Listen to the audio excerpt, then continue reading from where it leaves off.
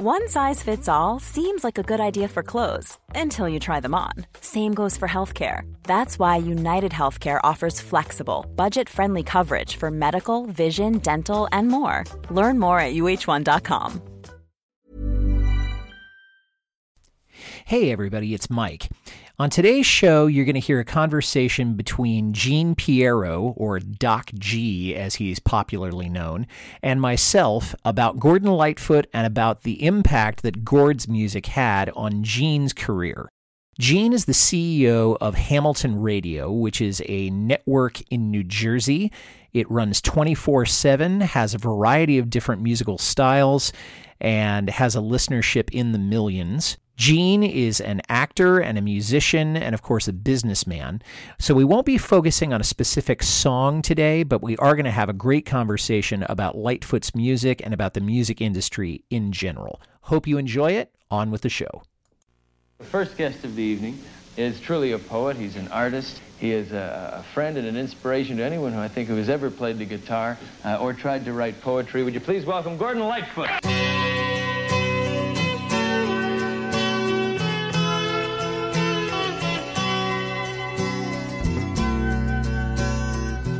This is Carefree Highway Revisited, the show that celebrates the work of Gordon Lightfoot song by song, a proud member of the That's Not Canon podcast network. I'm your host, Mike Messner, and along with me today is a fellow Lightfoot fan from Hamilton Township, New Jersey, Gene Piero. Gene, welcome to the program. Right, you're welcome. I'm actually Doc G. I go by Doc G on Hamilton Radio. I own Hamilton Radio. We're going to find out a lot more about Hamilton Radio before we get done today. I wanted to talk to you, first of all, about your musical background, because you're a music head, as am I. And I'm wondering how you got into that more generally, and then we'll talk about Gordon's music right after that. Well, music, oh my God. My parents got me into music when I was younger. I played the trumpet for 14 and a half years. I played a little bit of bass guitar. I played keyboards with a lot of different bands, local bands, and just became a entrepreneur of loving music, loving the sound of creating songs and making music, having fun, and just enjoying the songs and the lyrics. I mean, doesn't get any better than enjoying whether it's Gordon Lightfoot or anybody from that era of the 70s and 80s or 60s, the eras I kind of grew up around. It's fantastic. So you really had some background in that when you were very young, and that's just kind of developed into where you are now then, yeah? Also a DJ for many years, different places, different local radio stations, newscaster and weather guy, all this different things, overnight guy, plus local DJ for dances and stuff. So yeah, I had a lot of different hats, as they call it. Now, you did have a music show for a while. Can you tell us about that? And you can tell us what happened to it? Yeah, what happened was it got to be too hard to do. My daughters were getting older and I started when they were younger. You put a lot of time into a lot of editing, 3-hour show. It was called the Weekend Oldies Feature Show, and it really was a good show. It featured all the songs and artists that we play on the weekends. It was a good way of looking at different artists, too. I think we did a tribute to Gordon Lightfoot on one of the shows where we played a lot of his music from his greatest hits and a lot of his songs from earlier times, too. I think one was called The Auctioneer, if I remember. Yeah. He's done that one. I mean, that's an old folk song that, a lot of people have done, and notably Bob Gibson and Joan Baez. But if you can find an air check of that one, I'd love to listen to it. You started also, in addition to playing music, you also have written it. And I'm wondering, what was that like for you? What was the process, and how did you feel about your work after it was over? It's like anything else you do, Mike. You feel that it could be tweaked. It could be better. I'm very, very judgmental on myself. I didn't like the way the chords were, the lyrics were, the side, everything that went along with the song. But it is what it is, and it came out the way it came out. It never got published, but I do have some old songs that someday maybe I'll publish them, redo them, or give them to some artists that are friends of mine that I would definitely love for them to have. But as far as if it makes them or breaks them, I would love that to open their career up with that. Yeah, there's no feeling better in my experience than having a whole room of people or a whole auditorium of people singing along with a song that you've written. And, I've had that experience a couple of times. I hope you have too. And I hope that the music that you're doing gets passed on to people also, just like you said. Now, how did you get into Lightfoot's music in particular? Because let's face it, I mean, Gordon has a very specific sound in a universe of great music that came out of the 70s and out of the singer-songwriter movement. So what got you tuned into Lightfoot's music? Well, I had to say it's AM radio. If it wasn't for an AM radio and a little transistor radio back in, I guess, the early 70s, when I first heard Sundown, oh my God, what a great song. I love that song. And I said, oh my God, anything from this guy, I probably would love. And then of course, Carefree Highway was another great hit. And the only thing about radio that I always got mad about was I want to hear more of the artist. I don't just want to hear the hits. I want to hear what the artist is portraying in the album. What is he trying to say in the song? And a lot of artists will tell you they weren't one-hit wonders. They were more than one-hit wonders. It's just that they were only played once in a while. And people revered them as one-hit wonders. But I love Gordon Lightfoot. I love his music. I love everything about him, the music, the way he wrote, the way his style is, just a lot of his different songs. Like I said, I have his greatest hits CD, and I love it. Every song in there is a great, great tune. And I play all of them on Hamilton Radio at any time, too. I play all of them, every song on there. Now, is this Gord's Gold we're talking about? Yeah. That was what got me into it. I mean, my listeners know this, but when I was 3 years old, my father brought home the LP, this double album of Gord's Gold. And this is back in 75, I guess, long before digital music was a thing. So my earliest memories of him having something on our stereo in the family room was Lightfoot. And my dad had been a DJ too, right out of college in a very, very small radio station in Northern California. So he had a whole bunch of, old 45s that, I'd listen to every now and then. There's a lot to love about Gordon, but as a musician, how much of an influence did he have on the stuff that you wrote and the stuff that you played? Oh my God, I would say him and America probably were the biggest influences in early music songwriting, including John Denver as well. Just the lyrics alone, like I said, the style of the song, everything about the music, everything about the song, everything about the songwriter, everything in that song that touched my heart in many, many ways. I would look at it like I told Jack Tempchin, the one that wrote for the Eagles. Jack, I said, the music that you wrote, did you ever think that it would ever be as happy or as good as people would know it, like a daily word? He says, no, not at all. No songwriter ever thinks that their song is going to be a big hit. But when it is, like you said, it's like, oh my God, look what I created. It's just a fantastic thing to see that. And Gordon's stuff, it's hard to put into words because it's just all over the place with me.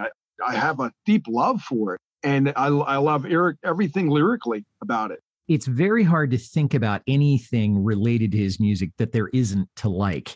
I mean, he's had some albums that were more successful than others. What artist doesn't? But to look at him and the fact that he's still at it, still creating new material, years and years, decades, probably 6 decades after he first broke onto the scene, and that people are still coming to see him perform in concert. I mean, just really says a lot about the man. How many times have you seen Lightfoot perform live in concert? I don't think I ever seen him. I would have loved to seen him in the early days or even several years ago. Just never seen him. I'm not a big concert goer. I mean, I go to certain ones, but it's not like every time somebody comes to town, I'm like, I want to go to a concert. I just don't do that. I've only seen him once myself. And because I don't live in a big city and you don't either, it's a little bit of a schlep to get to the venues. Now, we do have very close to where I live, Shoreline Amphitheater, but that's more headliner bands. And they wouldn't take Lightfoot, who's really a small auditorium kind of guy. So, I mean, the last time I was at the Shoreline Amphitheater, I saw the Jonas Brothers, which gives you some idea of the level of headliner stuff that they're looking for. Have you ever met Lightfoot? No, I never did. I've never met the man. I would have loved to have talked to him, interviewed him, and asked him a lot of the things on the songs and why did he change the chord here and why did he change the chord there. But again, did you ask Picasso when he did a painting, why did you do this? It's just, it is. I think there are some songs that the artist can't really explain. And there are others who are able to say, this is what I was thinking. This is the setting. This was the moment when I did this. I think about David Crosby writing the song Long Time Gone, the night Bobby Kennedy was assassinated. And he could pinpoint that. But other times, I mean, I'm going to be doing a show, for instance, tomorrow on a song called The Watchman's Gone. Mm-hmm. And Lightfoot has never gone on record about what that was about, which makes it even more intriguing.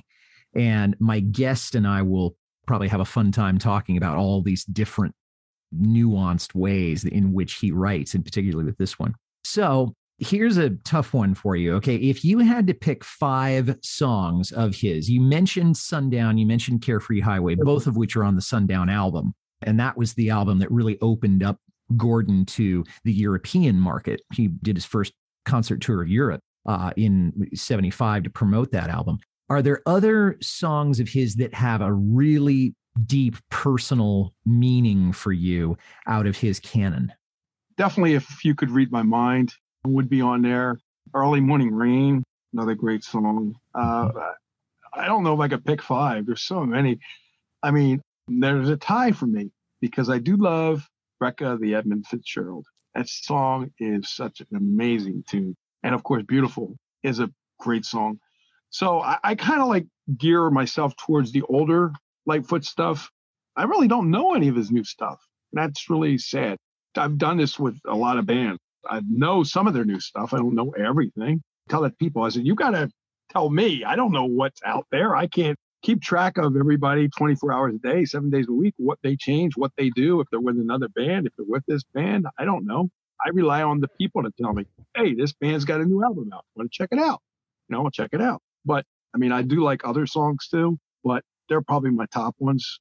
You've named ones that I've done on my show. And my goal in this is to go through all of his songs with different guests. And so we're now into episode 26. So we've got quite a ways to go, but it's been just a glorious amount of fun.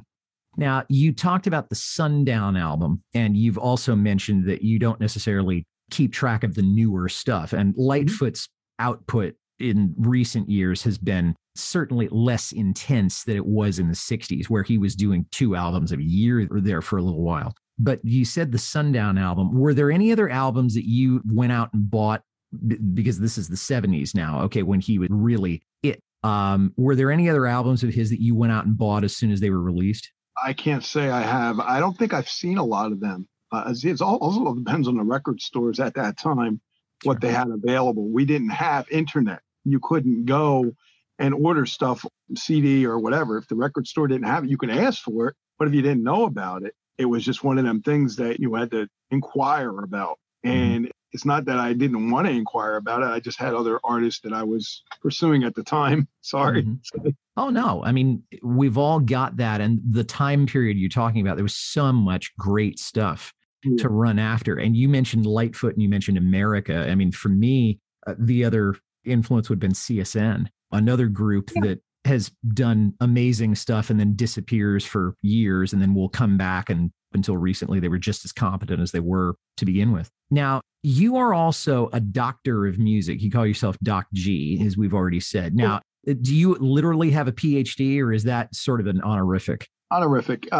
When I worked for the New Jersey State Police several years ago, when music came on, whether it was my music or any music that we played, I was usually able to, you know that song. What is that song? I would give them the artist and tell them, usually the time and the song and where it was written on and who wrote it, and just a lot of different things like label it was on, it was a 45 or off the album, what was the album name. So a lot of little intricacies that I learned as you do the songs, and you learn that you can share that with your public and people that listen to you. You can share that with them. And it's interesting because if you know something that somebody else doesn't know, challenge you on it. Well, how do you know this? Well, it was on the album. It's written right here on the album. Oh, right in the credits. Oh, I didn't see that. Okay, well, I did. So there's a great story about Dylan walking around late at night with one of his friends, and they were talking about these old R&B records, and he was able to name, Johnny Burnett and his trio, 1956, Bobby V playing at the Surf Ballroom in Iowa, 61, things like that. It just had this encyclopedic knowledge. And so that may have been, they called you the doctor of music because you knew so much and because you were exposed to it being a DJ. That probably means that's your pedigree there. We'll be right back to our conversation with Gene Piero about Gordon Lightfoot and his music. But first, some words from some of our podcast sponsors. Have you ever taken a great high school history class? If you have, then you'd probably agree that the one thing that made it so enjoyable was your teacher. And understandably so. At their best, history teachers are vibrant storytellers, leading you on a gripping, fun, fantastic learning journey. But sadly, we know it can be pretty difficult to continue that journey after graduation, with no one there to be your entertaining tour guide through the world of dense, obscure historical research. Fortunately, 20-Minute History is here to help with that. It's the new podcast that aims to be your very own high school history teacher for everything you didn't learn in high school. Come join us as we explore commonly unknown histories in our informative, engaging, and amusing 20-minute episodes. It's 20-Minute History, out now on all your podcasting platforms. Hi, this is Audie Martello, the host of the Mostly Folk podcast, a 60-minute foray into the music we all love. You will hear newly released albums, classic folk, country, and bluegrass music, as well as some traditional music that may or may not be true to the genre. Sometimes irreverent, often opinionated, but always entertaining.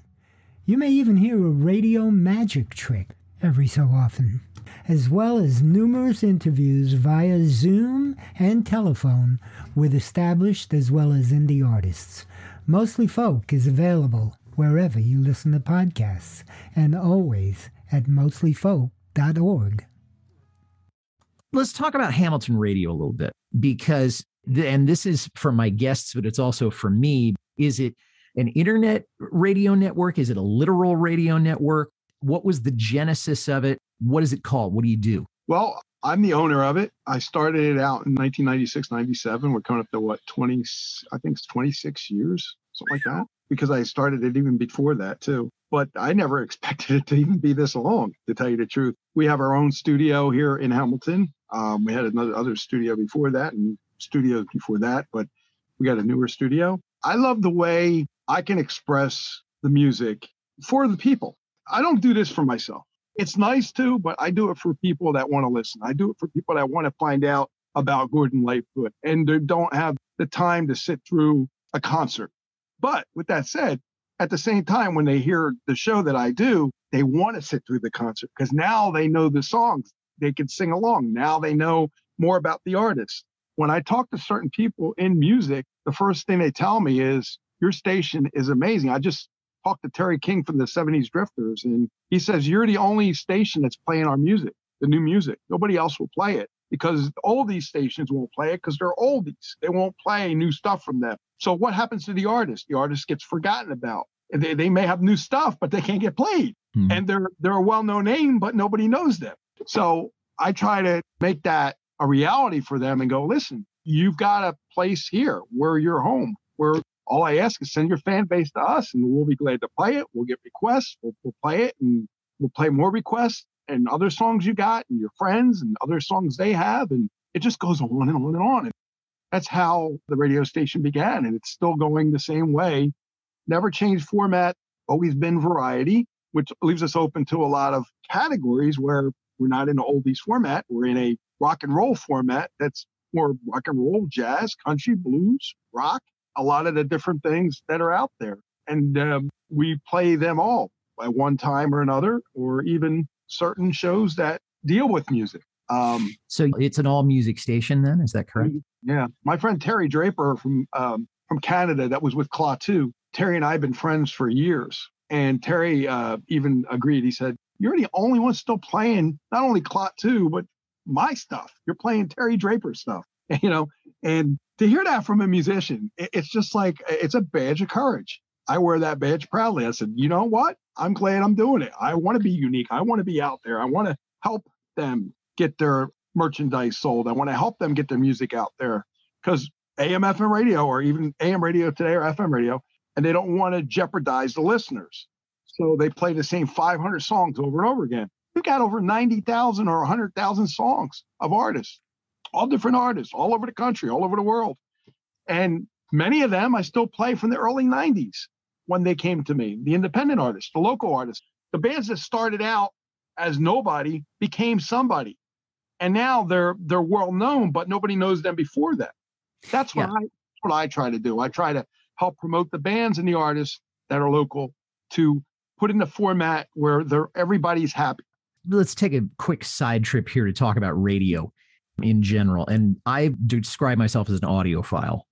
Grew up on old time radio, had a close friend who was the morning anchor on KCBS in San Francisco. My dad, of course, had been a DJ. And of course, we listened to the radio, even in the house, which is something that none of my friends were doing when I was growing up. They always had the TV on. My parents had the classical music station, or they had the news. This is in the 70s and the 80s. The impression I get about the radio industry these days is that not only is it tremendously corporatized, but that the people who are running it are lawyers and accountants and people who are looking at bottom line, and they really don't have a clue about music as an art form. Is that a sentiment that you'd agree with? Yeah, I agree with it all the time. The local radio stations around this area between Hamilton, Trenton, and New Jersey, we have that problem all the time. The corporations don't understand. All they're looking for is the numbers. They want the numbers. They want people there. They don't care what they play, where they play it. See, I do care. I do want, and I want people to understand that there's a difference between a person that loves what they do and do it well, rather than somebody just doing it for the sake of doing it. I have a lot of my DJs friends that actually say, oh my God, you have it so good because not only you're the owner and you control everything, but you get to pick and choose what you want. And we don't get to pick and choose. We're told to play this. We're told to play that. And if we don't play it, we don't have a job. And that's the truth. That's what corporatism is. Yeah. And to be fair to them, I mean, it's a brilliant business model. It just defeats the whole joy of doing it. It's become, I don't want to say mechanized, but that's not the right word, but it's become so corporatized that it is all about the bottom line. And it's the same thing with streaming, because you have artists that are, if you get 1 million downloads, you could pay for a cup of coffee at Starbucks or something. Yeah, that's true. Yeah. Yeah. So it's very unfortunate. Now, one other thing about Hamilton Radio, what kind of a reach does Hamilton Radio have? I mean, it's an all music station. You gave me the idea that it's a 24/7 deal. What kind of listenership do you have? I mean, it's got to be fairly substantial after 26 years of being in the business. And that's why we keep it going. It's because of the people that were loyal to us in the early years that listened and told everybody to listen. It's everywhere that the other stations that were out there with me didn't want to do any advertising or didn't want to promote their station. I put us everywhere. Everywhere there was a website, everywhere there was a directory, I put us. So most of the time, people reach out to me and say, oh my God, I just found you on a directory. I just found you here. I just found you there. To me, that's a super nice thing, because if we weren't there, they would have never found us. So I still get them emails. I get the compliments. I get people constantly saying, thank you for playing our music. We appreciate it. Can we send our fan base to you? So the reach has always been big. We had over 50 million listeners years and years ago. Wow. And I believe it's even higher than that, because we're on Alexa, we're on Google, we're on all devices. We're going to have our own app again. We're going to be on Roku, and we're going to be able to have contests and have people listening and enjoy listening and have fun with what you hear. And I tell people all the time, we may not be what you like, but there may be something else out there. But if we are, let me know if I'm doing something right or something wrong. I want to say I also run a radio station in Australia. I helped the guy that actually was one of the DJs there, and he reached out to me. The owner died, and I said, okay, fine, I'll take over, tell you what to do. He says, no, just let me run the station. You just own it. And I said, sounds good to me. It's been a 32-year radio station in Australia. It's called Oz Country Music Radio, and that's another feather in my hat, I can just say. And I'm a very humble guy, but when I get a success, I like to share it. Yeah, I mean, Shakespeare said that our praises are our wages, and I totally agree with that. Now, I'm going to ask you a loaded question, and then I'm going to ask you another loaded question. But the first one is, I don't suppose Hamilton Radio carries podcasts about different artists, do they? Oh, yes, we do. Okay, we'll talk offline. My people who talk to your people will do lunch. We got all new shows coming in June. Our anniversary, 26 years. We have new shows coming up. And again, I have people say, okay, well, how can one station exist with the other? And I said, it's simple. It's just different people that listen at different times. And I promote all three stations. I also run Smoking Bacon Radio for a guy it's a big military base. And when Hamilton Radio runs, 90% of the time, Hamilton Radio runs right on Smoking Bacon as Smoking Bacon Radio. So we get heard literally everywhere. This is a place to be heard, really. I'm being semi-selfish about that because, of course, I've been doing this for a year. Absolutely love it. Want to see the show continue to grow. This is, as you said, it's a labor of love. But the more people can hear it, the better. So we'll do business about that a little bit later. Okay, here's the second and final loaded question for you. Let's say that you have control over Gordon Lightfoot's set list at the venue nearest you that he would be likely to play. Now, I don't know anything about New Jersey geography, but you would. Okay, so let's say a place that holds between 500 and 1,000 people. And you get to choose the opening song of his opening set. What would it be? Oh, that's hard. That is super hard. I'm going to have to say Sundown. Yeah, that would be one of my first ones also. Not everybody knows it. My daughters are in their 20s. And when I play Gordon Lightfoot, they say, oh my God, isn't it that song Sundown? I said, yeah. It's a great, great song. It's one of them that just keeps, you just never forget it. Not that the other ones aren't great, don't get me wrong, but it's just a different song. The other one's more mellow and lovely, and this is more, it just gets to you. Absolutely. All right. Well, Doc G, thank you so much for taking the time. It's always fun to talk music with people who actually know it, and hope that we can have you on the show again sometime. Anytime. Just let me know. I'd love to have you on my show too, and we can talk about your show. And then my entertainment friends will see that you're doing a show and will comment to you. This is how we grow, man. We network together.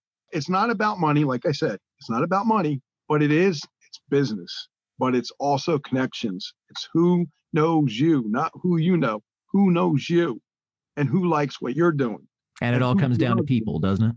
And it all comes down to people. I'm in a TV series and also a movie. And I might be in Cobra Kai soon. So like I said, there's no stopping you, man. There's no stopping you. And I've got an offer to be in an independent movie this morning. So I'll probably be working on that this summer. So I think we've got the beginning of something here, Doc. Well, you never know. You never know. You never know who needs who for what. There you go. And thanks for listening, everybody. If you like this well enough to listen to the whole thing, tell somebody about it. Carefree Highway Revisited is on Apple, Spotify, Acast, or wherever you get your podcasts. Our website is www.lightfootpodcast.com, and our Patreon page is www.patreon.com/Carefree Highway Revisited. You can reach me, Mike Messner, at teachermike72@gmail.com. Our next episode will be coming out on or about the first week of July. Lee McCormick will be joining me to talk about his favorite song, Race Among the Ruins. Until then, this is Mike Messner reminding you, run for the roses, but don't forget to stop and smell them. We'll see you next time.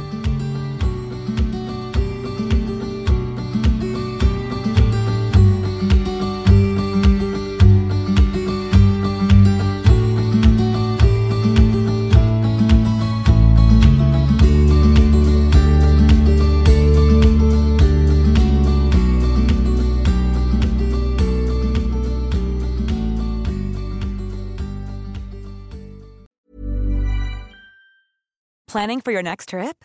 Elevate your travel style with Quince. Quince has all the jet-setting essentials you'll want for your next getaway, like European linen, premium luggage options, buttery soft Italian leather bags, and so much more. And is all priced at 50 to 80% less than similar brands. Plus, Quince only works with factories that use safe and ethical manufacturing practices. Pack your bags with high-quality essentials you'll be wearing for vacations to come with Quince. Go to quince.com/pack for free shipping and 365-day returns.